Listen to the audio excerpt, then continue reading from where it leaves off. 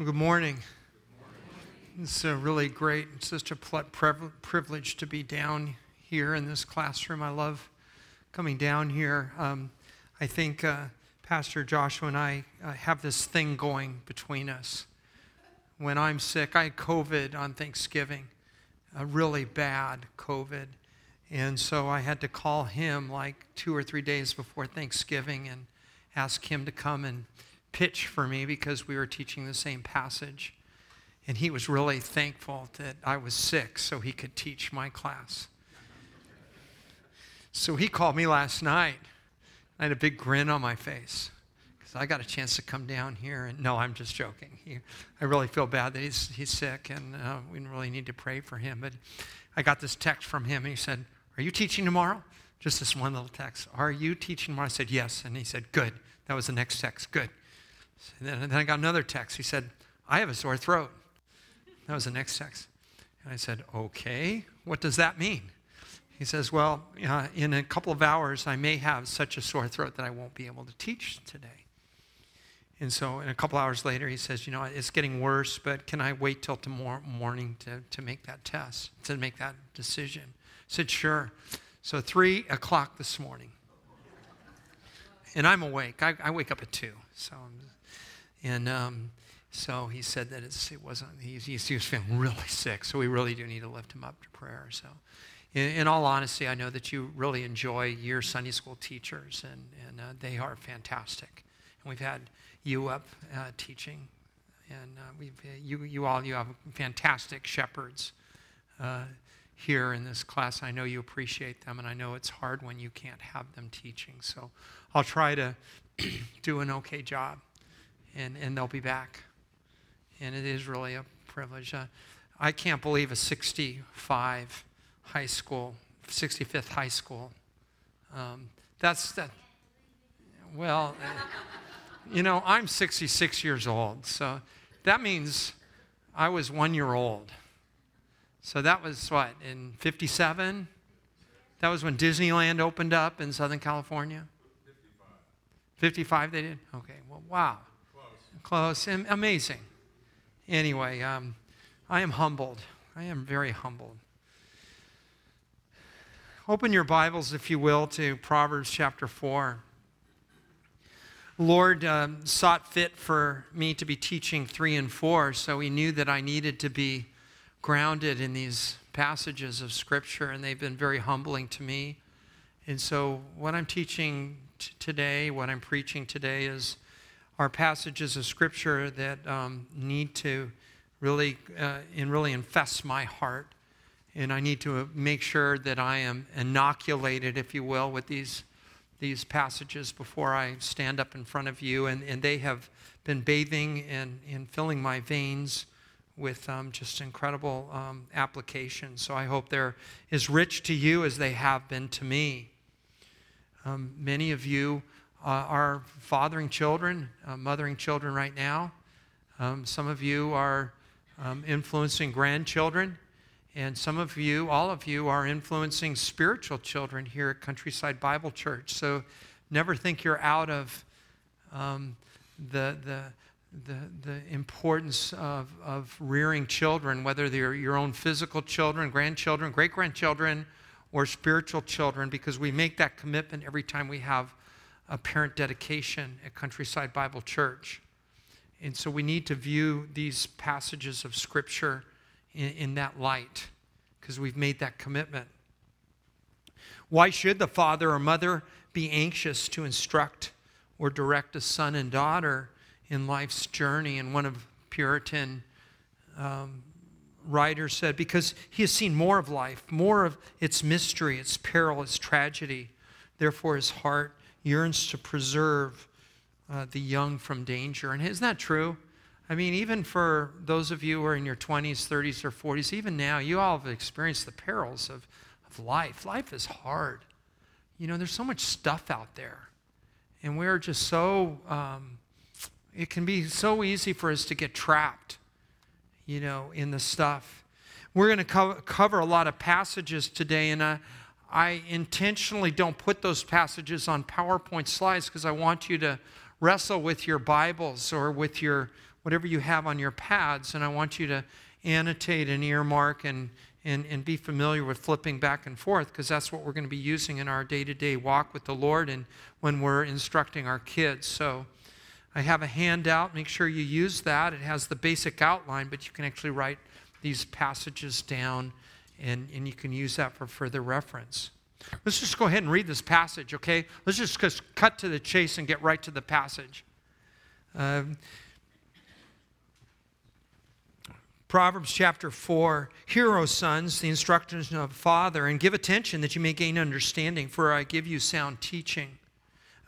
Don't abandon my instruction. When I was a son to my father, tender and the only son in the sight of my mother, then he taught me and said to me, let your heart hold fast my word, and keep my commandments and live. Acquire wisdom, acquire understanding. Don't forget, turn away from the words of my mouth.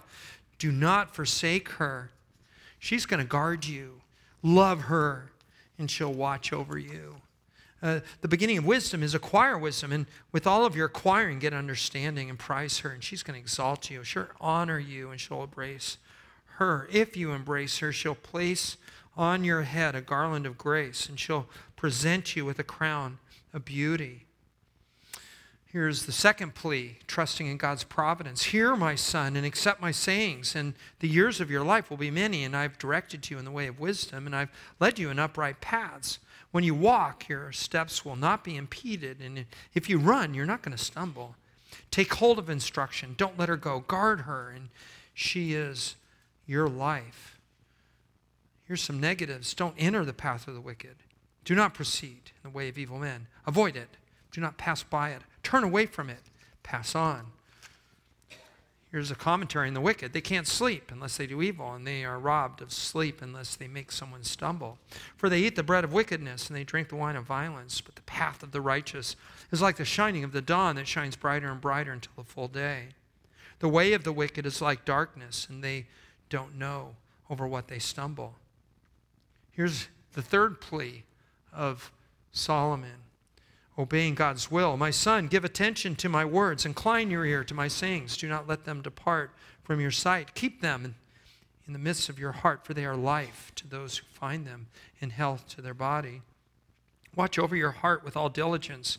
From it flow the springs of life. Put away from you a deceitful mouth, and put devious speech far from you. And let your eyes look directly ahead, and let your gaze be fixed straight in front of you. Watch the path of your feet, and all of your ways will be established. Don't turn to the right or to the left, but turn your foot from evil. You know, there are two kinds of love in a home, aren't there? You know, for us men, you know, we go out and we earn a paycheck, right? So we can build that house, and we can provide for the needs of the family, you know, bring home that put that food on the table, right? And we provide for all the physical needs. But there's another kind of love, right?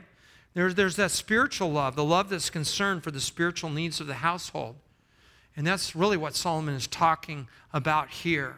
The physical needs are important, right? We need a house, we need a roof, we need a car, we need all of those things to provide for. And the Psalms and the Proverbs and the rest of the Word, even Christ said that, you know, you're an infidel if you don't take care of the needs of the family.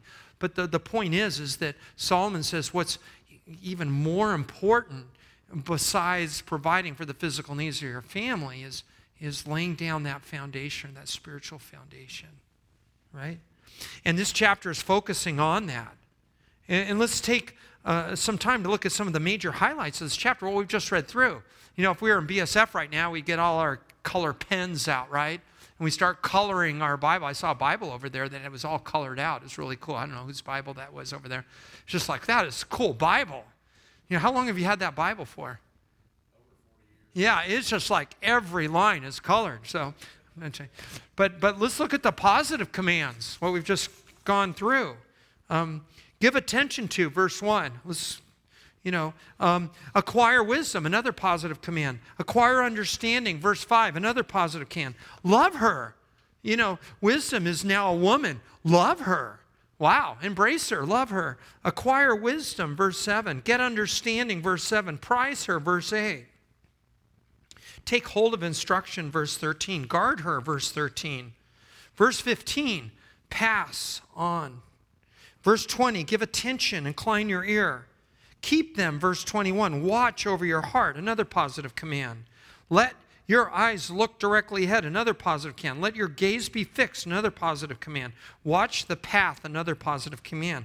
There are negative commands here too. I have those in red. And do not abandon, verse 1. Verse 5, don't forget, nor turn away, verse 5. Do not forsake her, verse 6. I'm making a point. Verse 13, don't let go. And look at verse 14. Solomon gets really emotional here. Do not enter the path. Do not proceed. Avoid it. Do not pass. Do not pass go. Monopoly. No, turn away from it. Verse 15. Verse 21, do not let them depart. Verse 24, put away and put devious speech away. Verse 24, do not turn. Verse 27, turn your foot from evil. And then there's a boatload or a bounty of blessings. Think about that. Think about the blessings. Now, they're not guaranteed.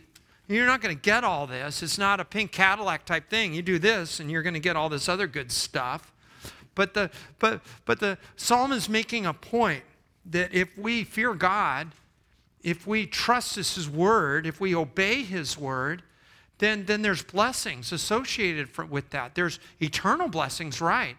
But I really do think that it paves the way that we're going to have a life that's going to be a lot easier to live when we're obeying the word of God.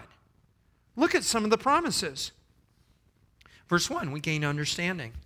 Sound teaching, verse 2. You know, I put green in here. Do not forsake, He'll guard you. Love her. And you know what she's going to do? She's going to watch over us. She's going to love us back. Verse 8, prize her. She's going to exalt us. She's going to honor us. She's going to place on her head a garland. Wow, this is an incredible woman, right? This wisdom. She's going to present us a crown of beauty. Wow, I need a crown of beauty. I'm going to put that on right now. These are all metaphors. Verse 10, years to our life. Remember in chapter 3, we had that tree of life. It was a metaphor yanked from the Garden of Eden. But if we eat its fruit, we're going to live a long life. It was a metaphor. We're not getting the tree of life out. We're not going to live forever. But Solomon is making a point that when we live, when we obey, it has an effect. We're going to live longer. Now, sure, some of us are going to die of cancer, right? Like my wife, because God had a different plan. But these are axioms. They apply in general unless God has different plans. Years of life. Verse 12. Your steps aren't going to be impeded. You're going to run and you're not going to stumble. They are life. Again, verse 21. And your ways will be established, verse 26. Notice that all of these are general, what we've talked about in chapters 2 and 3. General ideas. Now we're going to get to the nitty-gritty at the end of chapter 4. We're going to get to body parts. We're going to talk about lips. We're going to talk about the mouth in verses 25, 26, and 27 in chapter 4. And then, boy, we're going to get to chapter 5. And we're going to get to chapter 6. And we're going to get chapter 7. And that's wisdom affecting the way we behave. You know, that wicked woman, you know, in chapter 7. Wisdom is going to help us go the right path, right? We have a choice between the right path and the wrong path. And so now, when we transition next week, and the week after that, and the week after that, we're going to be talking about where the rubber, if you will, meets the road, and how wisdom affects our decisions. So that's basically advice from the general to the specific, and that's the direction we're going. The name of this message is Wisdom Perfects Our Path, Pursuing Sanctification's Hold on Us. You know, sanctification's hard. I'm not talking about salvation. I mean, we got that. The Lord called us before the foundation of the earth. If you know Jesus Christ as Lord and Savior, that God took care of that part, right? Election. You know, we got that, right? But sanctification, there's a dual relationship that goes on. You have a part, God has a part. And our part's hard. It's not easy. And Solomon has underscored that, right? Paul says that just as you obeyed, not in my presence only, but much more in my absence, work out your what? salvation. Is that salvation? Is that positional salvation? No, it's sanctification.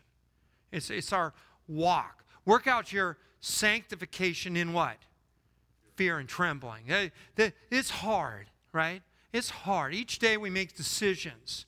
And Paul's saying, work out your sanctification in fear and trembling. For as God is work in you, that's his part. But your part is to work out your sanctification in fear and trembling. We're not talking about losing your salvation. I got that. Ephesians 2:8-9. By grace you've been saved through faith, not of yourselves. It's a gift of God. Got that. That's past. But we're talking about present. We're talking about our walk. And that's what Solomon is talking about here in chapter 3. In chapter 4, trust in the Lord with all your heart and lean not in your own understanding. That's present-day sanctification for the believer in Christ. So wisdom perfects our path, and pursuing sanctification's hold. So here's our outline. The contrast between good and evil, and that takes us through the first 9 chapters. And then we're going to get into the themes: work, anger, pride, folly, wealth, speech, selected proverbs. And then we're going to finish up with Proverbs 30 and 31, Agur and Lemuel. For today in chapter 4, I think these are 2 really good key verses. The beginning of wisdom is to acquire wisdom. In other words, it takes chapter 3. Trust in the Lord with all your heart. It starts with our willingness to trust and obey, like the song. Trust and obey. There's no other way. That right there. And then we acquire wisdom. And this verse kind of focuses on our will. You know, we know cognitively we need to trust in the Word, right? But this right there is with your will then. Grab onto it. And that's really what chapter 4 is saying. Solomon's saying, grab onto it with your will. You know, our entire being is mind, emotion, and will, right? But will is usually what, you know, I don't want to. This is hard stuff. And so that's what he's saying. This is where this is where the battle is.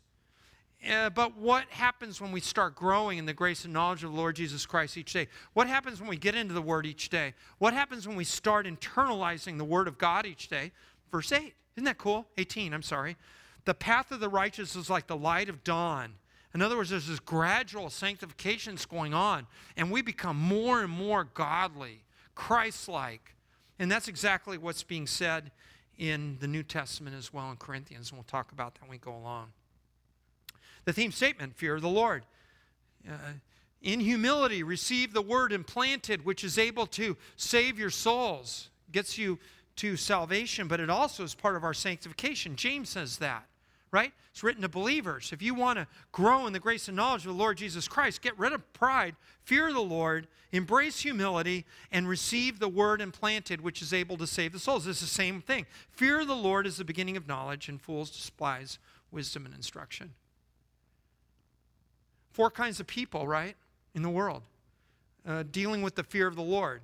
And the first 3 are wrong. People who have no fear, people who fear the consequences of their sin, but they reject God, people who care about their sin, but who don't have the right relationship with God, and then the rest of us, and I trust most of you, I can tell 99% of you in this room have the right view of fear. And so you're redeemed, and because you care greatly about minimizing the sin in your life, because you want to grow in the grace and knowledge of the Lord Jesus Christ, you basically pay attention. You come to church. You read the Word each day. You care about what Solomon is saying in these chapters because you want to grow, like we talked about in verse 18 of Proverbs chapter 4. And then there's different areas of life that Proverbs addresses, you know, the social, the marketplace, the intellectual, the family, the personal wisdom. But today we're zeroing in on spiritual wisdom, right? And the theme then all of this is every believer without exception must decide your resolve to pursue obtaining wisdom, right? Grasp it. And it's hard, right? I worked for my father-in-law, Patty's dad, you know, between semesters when I was a young kid at college. That was a long time ago. It wasn't 65 years ago, but it was close to that. And so I worked up in Milpitas, California, with a pickaxe in my hand.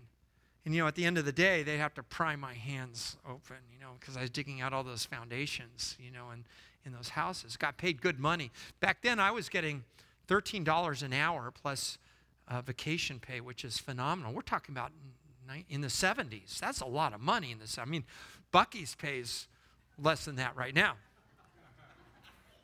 Put all that in the bank, But the point I'm making is I had calluses and everything, and I had sunburn, and, all the Hispanics that work with me were about this tall, and I was the only gringo out there on the field. And anyway, the long story short is that it was hard work. Well, it was like mining. You dig down, and we saw that in Job 28, if you were in Job 28 last week.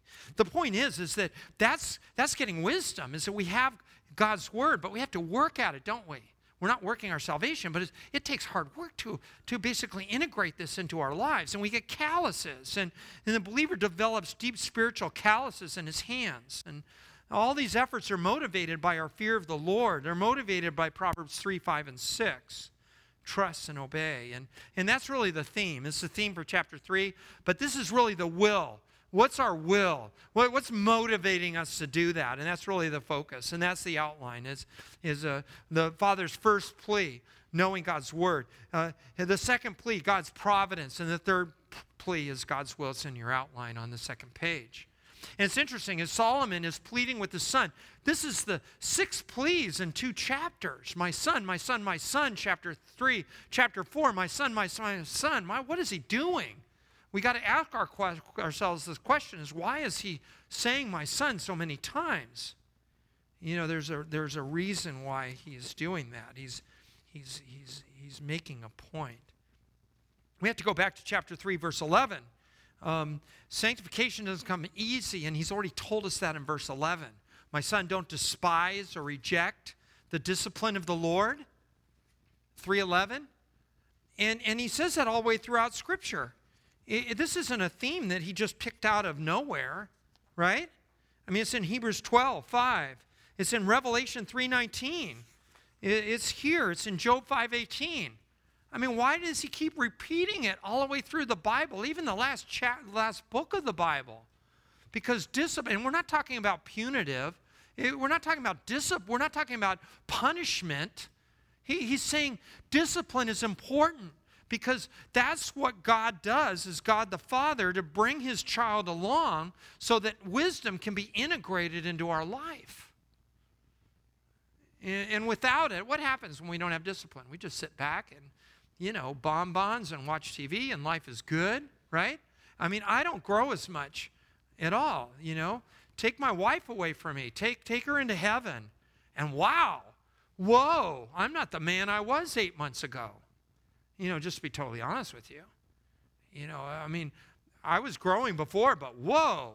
I mean, I'm on a speed train now. And the Lord knew. The Lord called her home. He needed her there. And he knew I needed to have a different cant, a different focus, a different thrust, and that's part of his discipline. And all of you have certain trials. We've even talked about in our prayer requests today. Some of those trials that come into our life have a way of focusing us. And if we let them work the way they should, then we become more trained by them. That's what the author is saying right here.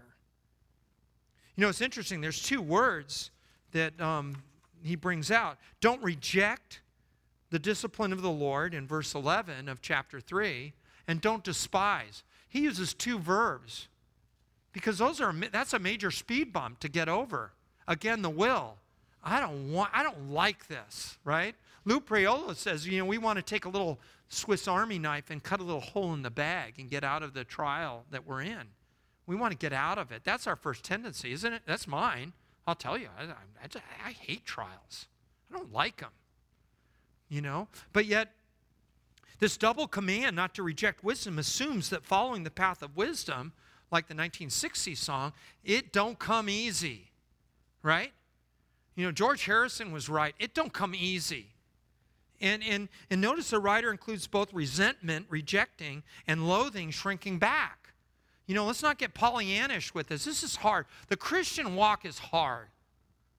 But yet look what it gains. I just told you a whole load of stuff that we get when we embrace wisdom. And we love wisdom like a woman or a man. And that's what Solomon is describing. You get intimate with wisdom. That's what he's saying. That's the verbiage here.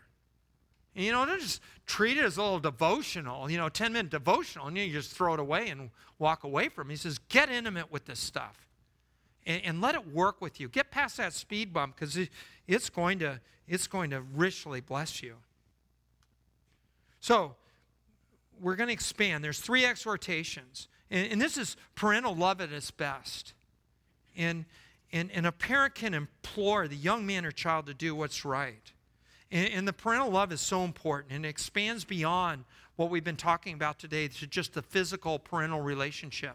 We have a lot of families here where you don't have a father and a mother, or you have a single, or you have a husband without a wife, or a wife without a husband, or a single that's going into the 60s. And so we all depend upon each other. So think of the physical family, that's a priority, but think also of the spiritual family within the church. One commentator said, by recalling his own upbringing and citing his father, the teacher both identifies with the present struggles in his son's life and reinforces the parental dignity of his words. And these teachings have stood the test of time, more than 65 years, but for thousands and thousands of years, even from the beginning of time, Adam and Eve. So, let's start with chapter 4, verse 1. Hear, O sons, the instruction of a father. This is the really being used in a strict sense. We're talking about, no kidding, we're opening the doors of the home and we're going in and we're seeing a father and a mother and a son and daughters and the whole family. And this emphasis could be Solomon is urging the entire family. Dr. Henry Morris in his commentary says, suggesting that Solomon, by using sons, plural here, is talking about not just son, but daughters and everyone else that's in the household at this time. But what tender thing. So it's so tender. An only child, my mother, shows that the references to father and son, a literal father and son. This isn't to be metaphorical right here. Solomon is talking about just the impact that Bathsheba and David had on him. As a footnote, I appreciate so much my wife's willingness, even with college degrees in hand and teaching credentials, to basically lay that aside. Even we were dirt poor when we were growing up as a family, even with my salary for her to just stay home and really mentor Jonathan and Heidi. A lot of you know Heidi Hamilton and Daniel and my son who's in the Air Force. And they have been eternally impacted by my wife's willingness to tenderly teach them at home while I'm in the Air Force and off and out of the house for, months and years at a time. We both did that, but she was the backbone of our family. And when I counsel other couples, I always emphasize the fact that, wow, what I'm experiencing today with my own kids now is a result of our commitment to rear them the way Solomon is addressing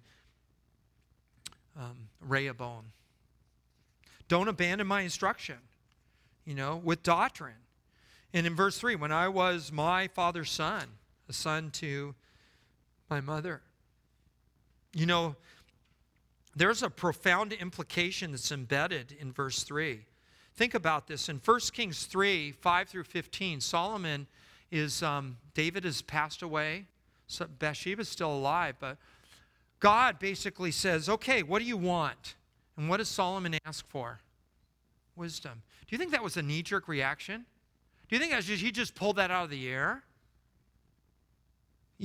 Think about this. This is an embedded implication that we lose sight of. That because of the training that he got when he was a kid, he knows what to ask God for. So this is really a spiritual credit in this scene goes back in part to a time when David and Bathsheba were drilling into their young son the importance of trust and obey. Think about that. Think about that, you and your grandkids, when you have time with them, instead of just nothing but play. Yank out the Bible. Or parents, those times alone with your kids when they rise, when they go to bed. Breaking out just integrating those truths with them and doing my son, my son, my son, my son, my son, and being as emphatic with their wills as Solomon is with them in chapter 4. Verse 4, they taught me and said to me, let your heart hold fast my words and keep my commandments and live. One commentator said that their parents were the ones who first inoculated a desire for wisdom. Wow. So Solomon, when the Lord asked him, he says, what was the reaction of Rehoboam? We'll get to him later.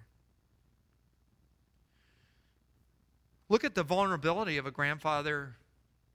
Look at the vulnerability of David and Bathsheba. Do you think they told little Solomon about their escapades?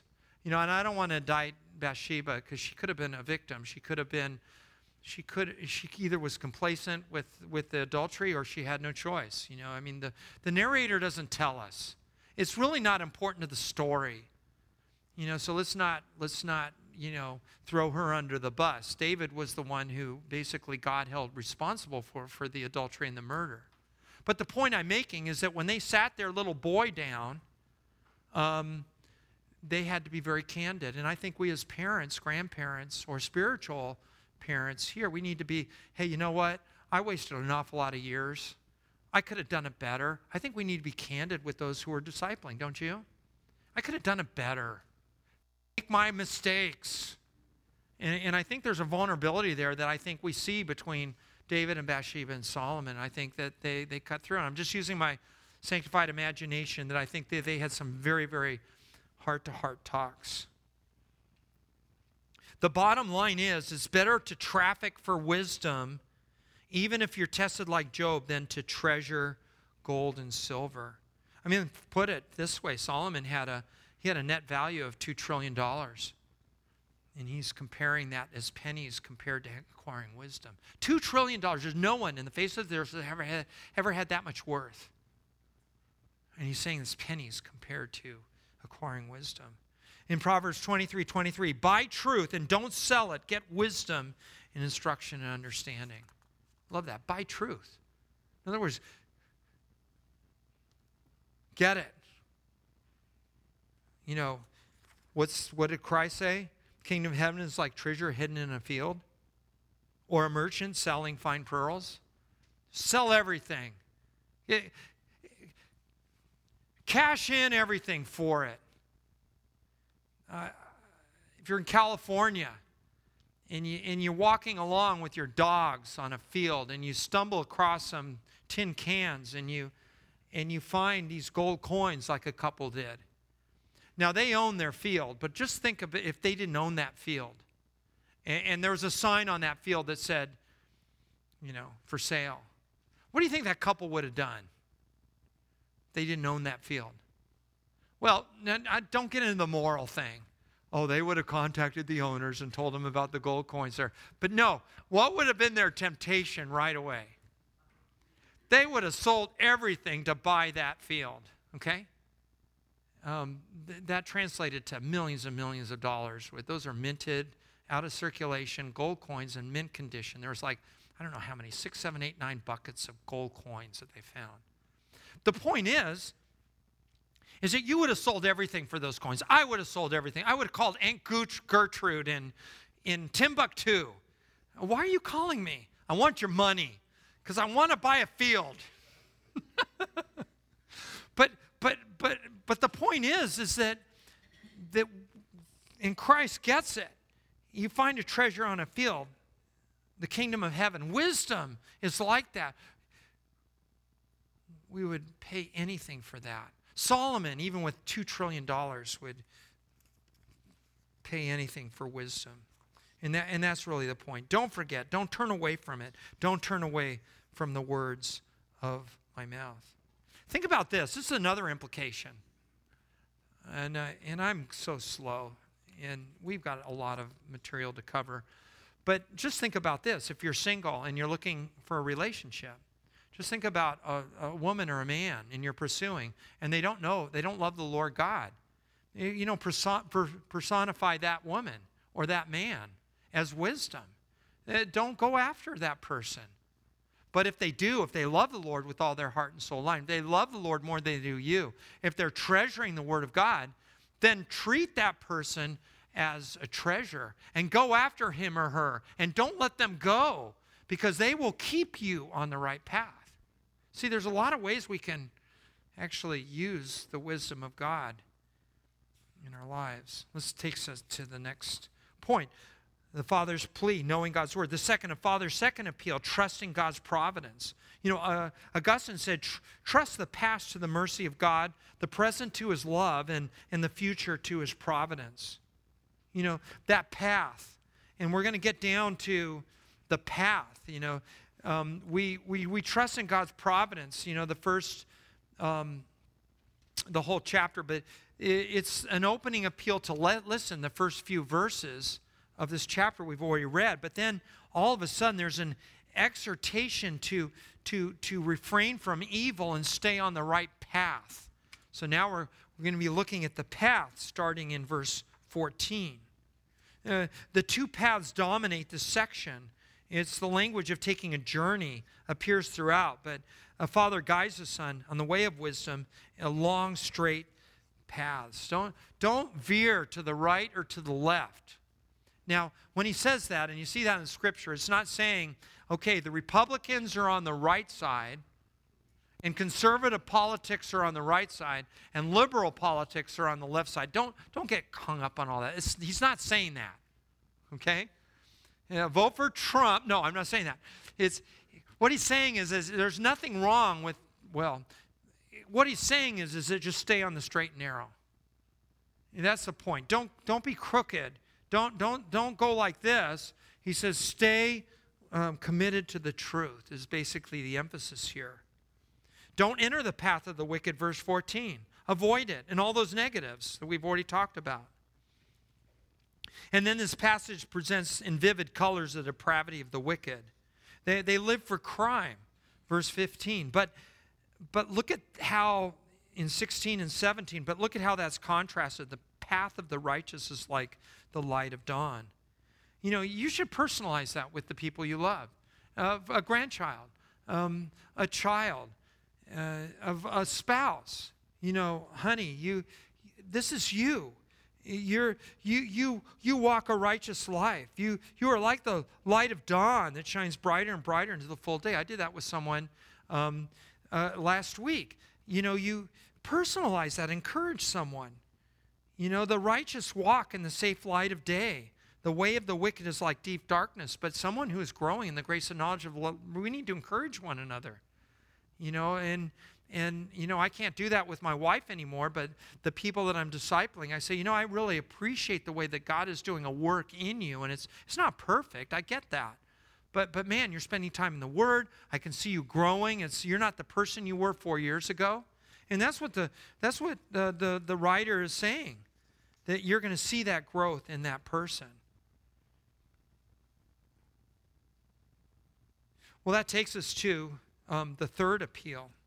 I think there was one other thing I wanted to bring out in this passage that I skipped over. Going back to verse 7, acquire wisdom. I just want to really quickly say the beginning of wisdom is acquire wisdom. You can go back to that. It's kind of quirky, isn't it? Do you read that and say it's kind of weird? It's kind of circular. There's a quirky rendering here, and I call it quirky. The word's not quirky, but there's almost a deliberate violation of the syntax in the Hebrew here. It's called a anakaluthon. And Solomon's driving home the fact that he's first of all telling us to acquire wisdom, but he's inserting the will here to make it to emphasize something. So this is what it means. He's saying wisdom is supreme, or the beginning of wisdom is to acquire wisdom. Both translations are redundant and use an imperative phrase. And it's deliberate. It means to drive home the idea that the first step in the pursuit of wisdom is to determine with the will to obtain her. See what I'm saying? So he's almost like right in the middle of a statement, like obtain wisdom.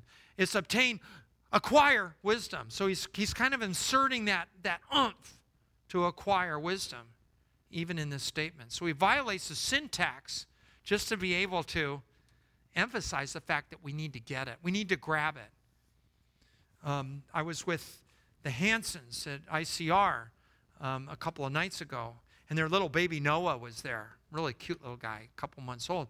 That little baby, I said, I was doing my little Google thing, the baby talk thing that we do with babies. And he reached over, and then with that little hand, he grabbed my finger, and he grabbed it, just 2 months old. And, he grabbed it, and he had some strength. The little guy had strength, and he wouldn't let go, just in his size. And I said, that's really what the force is of that passage. He grabbed my finger. We need to grab that wisdom. We need to acquire it with our will. And I thought, wow, what a fitting illustration. I mean, just this little baby, just this little guy. What did he weigh? Maybe 10?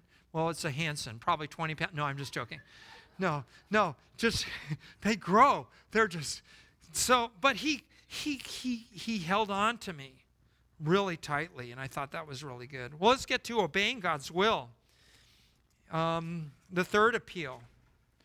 And let's go on with this so that you don't turn me off when we get to 5 to 12. We're going to get into really the nitty-gritty.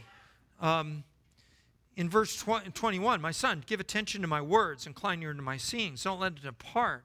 Watch over your heart with all diligence.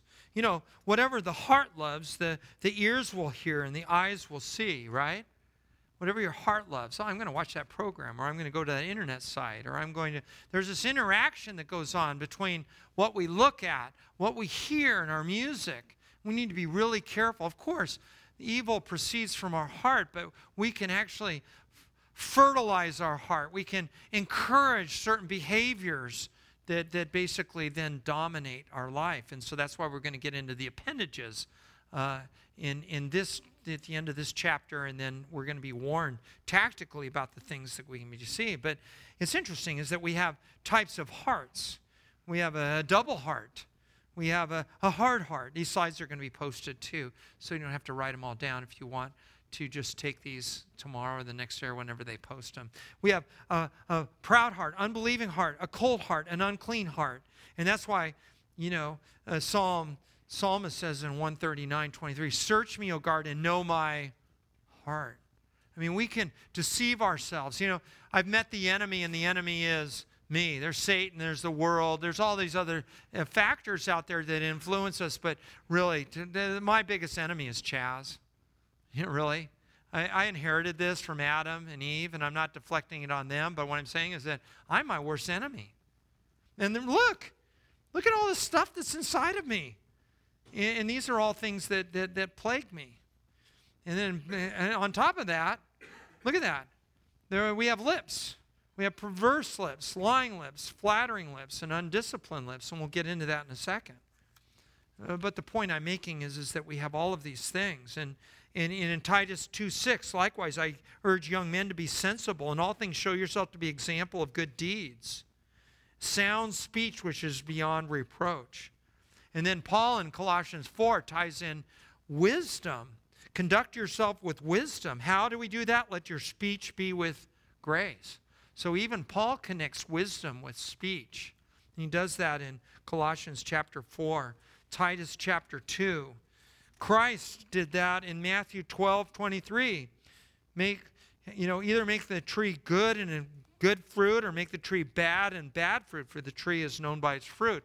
And talked about the connection between the heart and what we say. Remember the term, take what he says with a grain of salt? That was a Roman idiom. You just sit there and listen to the orator, and if he was a hypocrite or if he didn't know what he was saying, take what he says. They said it in their language, with a grain of salt. Instead, our speech is to be what? Seasoned with much salt. A whole pound of salt. In other words, our words need to reflect the Word of God, and the wisdom of God is what Paul is saying. There's 50 references to mouth in Proverbs alone. And in the Authorized Version, there's 40 references to lips. So there's a lot of tactical references to how wisdom can positively or negatively influence our lips, perverse lips and lying lips and flattering lips and undisciplined lips. You know, there's all sorts of different paths in 25 through 27. You know, Deuteronomy says, so you'll observe all that I do as God has commanded you, so that you won't turn aside to the right or to the left. According to the terms, Deuteronomy 17:11, to the law which I teach you, so that you will not turn aside from the right or to the left. This is a phrase that's used throughout Scripture. Joshua 23:6, be firm, keep the law of Moses, so that you may not turn aside from the right or from the left. You know, this is the idea that one should not be distracted. When I hiked the John Muir Trail from Yosemite to Mount Whitney, some of those paths were so worn that they were indented and they were down like almost to a foot. Those paths were so indented that you would have to physically use with effort get out of the path. And that's what the Solomon is saying. Stay in that rooted path, that good path, and don't go the wicked path. Let your eyes look directly ahead. In Genesis 13:10, Lot looked to Sodom and Gomorrah, right? Remember, he went there because of the cattle and the plush scenery, and he was not following the path. He went there with the wrong reasons. Lot's wife looked back. She was not on that righteous path, and she turned into a pillar of salt. In Psalm 101:3, I will set no worthless thing before my eyes. See, that's the temptation to look away from the path. In Psalm 119:37, turn away my eyes from looking at vanity. That's getting our eyes off of the path that Solomon is describing to his son Rehoboam. Jesus said, no one having put their hands on the plow in Luke 9, if they look back, what happens if I'm not a farmer, so any farmers in here? What happens if I don't look straight and I start looking back with the plow? What am I going to do? Come on, help me. Yeah. I'm going to take a selfie. Hey, look, I'm doing a plow. I'm going to take a selfie. What's going to happen is it doesn't work. It doesn't work. Well, how about Peter when he got off the boat? Man, I mean, I would have never have done that. I would have been scared to get out of that boat. So let's not throw Peter under the bus. But what happened when he stopped really looking and focusing on his Savior? He sank. And that's what happens with us. You know, watch the path, ponder, weigh, make, and he's going to make level. The Lord's going to establish our paths. Psalm 119, oh, my ways may be established to keep your statutes, and I shall not be ashamed. If we do our part, God's going to do his part. He's going to establish our way. That's Psalm 119, 5 through 8. The steps of a man are established by the Lord, and he delights in his way. That's what the Lord does when we do our part. We're not talking about salvation again. We're talking about our sanctification and us basically adhering to the Word of God. When we are walking in the way of wisdom, God promises to protect our path, direct our path, and perfect our path. You know, I love this. The eyes are to stay fixed on the right teaching. Our feet are to stay on the right path. Our mouth and our lips must shun using twisted words. Our heart must be guarded by sound doctrine. And if the Son listens to the Father, what will be the condition of the whole body? The whole body will be healthy. Isn't that cool? These are all incredible promises. You know, the heart says it's a wellspring of life. The heart refers not to the physical organ, but to the mind and the whole personality, the emotion, the will, the whole being. The corrupt heart draws one down to the grave, but wisdom protects the heart from that corruption. We need to condition our conscience with the Word of God. It's not perfection, it's direction. We're still going to sin, we're going to make mistakes, we're going to err, but it's conditioning ourselves. It's the 1 John 1:9. It's slowly growing in the grace and knowledge of our Lord Jesus Christ. And that finishes up with this passage. But there's a sad side to all of this. The epilogue to this good story is an evil path. You know, Rehoboam, he becomes king, right? So what does he do? He's challenged with that first decision point in 1 Kings chapter 11. What does he do? Solomon slept with his fathers. He's buried with the city. He went to Shechem, and all Israel comes to him, so he has a choice. So why didn't he go before the Lord and say, I'm young, I'm wet behind the ears, I need wisdom? Well, what was he listening to Proverbs chapter 3 and 4? Solomon sat down with him. We have the record right here. Whew, right over his head. But for me, what am I doing? Am I listening to this? I think about all the years I wasted, so I don't want to be too harsh on Rehoboam. But I compare it, and then what about the sad story? What did Solomon do over the years after he gained all of those wives and the harem and the Playboy mansion?